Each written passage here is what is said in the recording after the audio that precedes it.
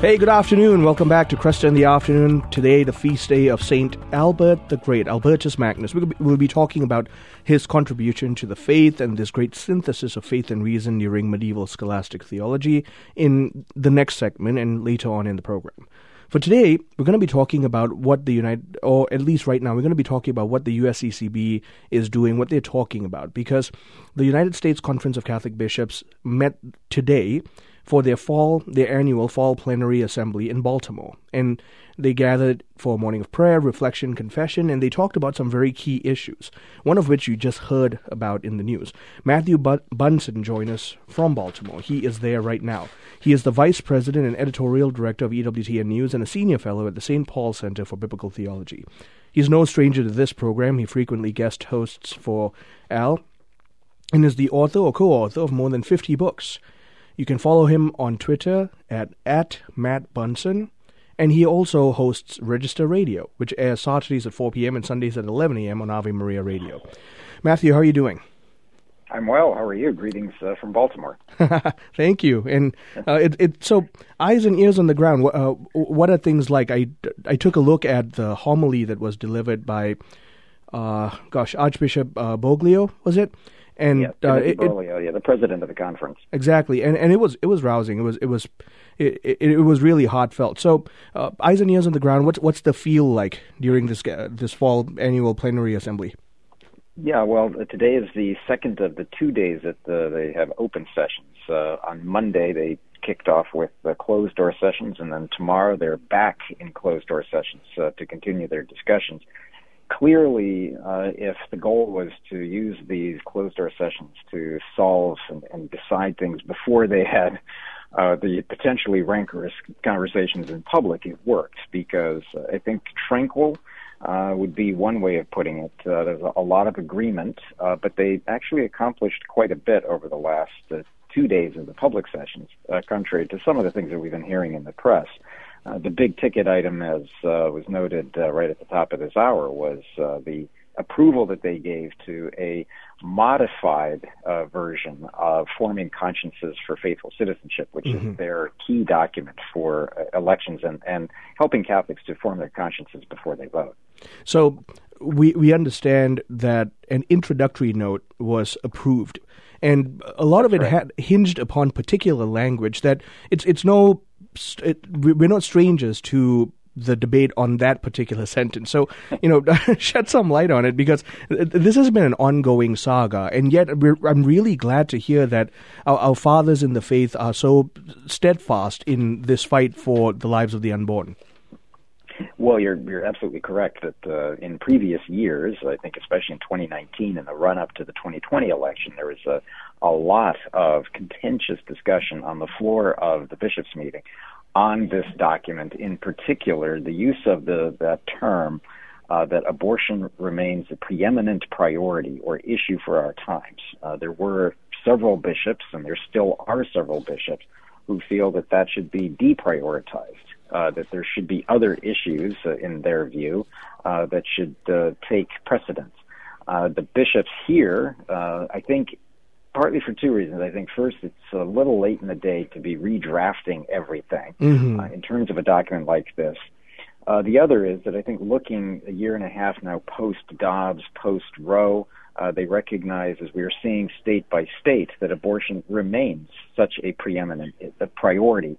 Now, it doesn't mean that they did not touch on other key issues. Like, for example, the issues of euthanasia.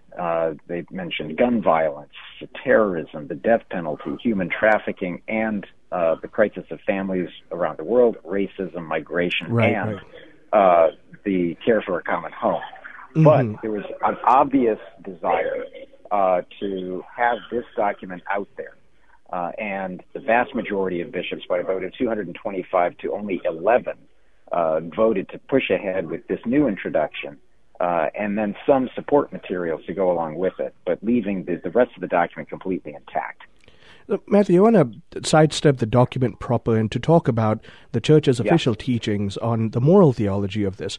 It's often neglected, whether from the pulpit or in basic Catholic parlance, but the fact of the matter is there is a proportionate hierarchy of moral goods. This is a key part of the entire Catholic moral and social doctrine. And dignity of life issues, which means the right to life, always trumps quality of life issues. And if we don't adhere to honoring the dignity of life from conception to natural death, then quality of life really won't ensue. We've seen this in civilizations that have risen and fallen throughout human history. So why is this still a debate? Well, it's a debate in part because there are those who they would argue that they're not trying to de-emphasize the importance of abortion, but they see this within a longer list. In some ways, we can see this, the return of the seamless garment argument. And we saw that back in the 1970s and 80s. In which abortion is one of a series of issues that needs to be dealt with. They cloak this under what some claim, at least, is Pope Francis's greater emphasis on certain issues. Anyone who knows Pope Francis knows that he has given some of the most stark and vivid condemnations of abortion in modern years, referring to abortion as hiring a hitman, that sort of thing. Right. And really placing abortion within his concern for a throwaway culture. But you're also right that this document goes back to those priorities of the threats to the dignity of the human person. Abortion, of course, is an intrinsic evil that there can be no negotiation on this. Right. And it therefore, because it is a direct threat to the most vulnerable and voiceless, and that in a country in which we have had still 1 million lives lost from abortion, obviously this is a grave threat to the life and dignity of the human person in exactly the same way that euthanasia is considered. Other areas where we have what are called prudential judgments, which include things like the death penalty, human trafficking, and how we deal with matters of economics, fall under a different approach. And there are different approaches we can take to that. But abortion in particular is one that is an intrinsic evil and therefore has a higher priority. And therein lies the problem. It's all too common to hear Catholics say, I've come to realize that abortion is just one issue amongst many when it comes to making my voting decision. And in a very low sense, sure, one can make that argument, but the fact of the matter is, as I mentioned earlier in the proportionate hierarchy of moral goods, this is a direct threat to the life of the most innocent, and we have an obligation to fight for the eradication of this evil. So that's right. So I want to ask you then, Bishop Robert McElroy. He brought up the contention that calling abortion a preeminent issue is at least discordant with the Pope's teachings. Nowhere in the Holy Father's words or in his writings does it ever demonstrate that he thinks abortion is less of an issue compared to anything else. So just help shed some light on where Bishop McElroy is coming from with this.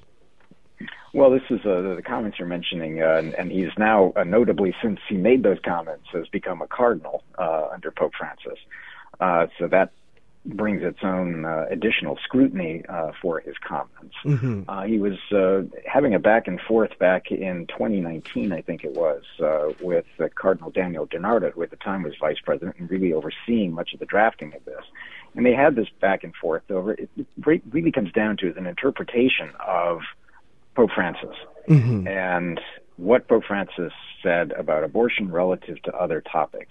And this is an argument that's not going to go away. I think one of the lessons coming out of the discussion today is that, let's just say that I think there is a group of bishops here who have chosen to keep their powder dry, so to speak. They know that the major changes to this document aren't going to be possible in the time frame we have.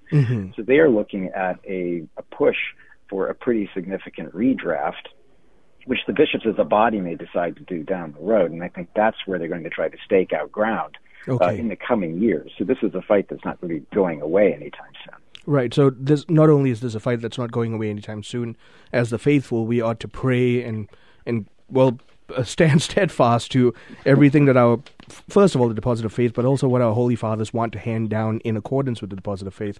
So from there, I mean, it seems like Chaput, amongst others, they stood up, they made statements like, well, I don't think that's true. It's to say that this is discordant with the Holy Fathers' teachings is flatly untrue. It isn't true. And apparently the vast majority of bishops applauded that. So it would seem that there is some kind of a consensus here, that they see the gravitas of the situation, that this is one of the, at least, if not the preeminent life evil of our time. Well, certainly this year, a vast majority, only 11 votes against this new introduction to this document, against 225 to 11, tells you something, that there was a coalescing of desire. This is the document. Let's not tinker with it. Let's not make major changes. Let's go with this new introduction, which I think is very eloquently written.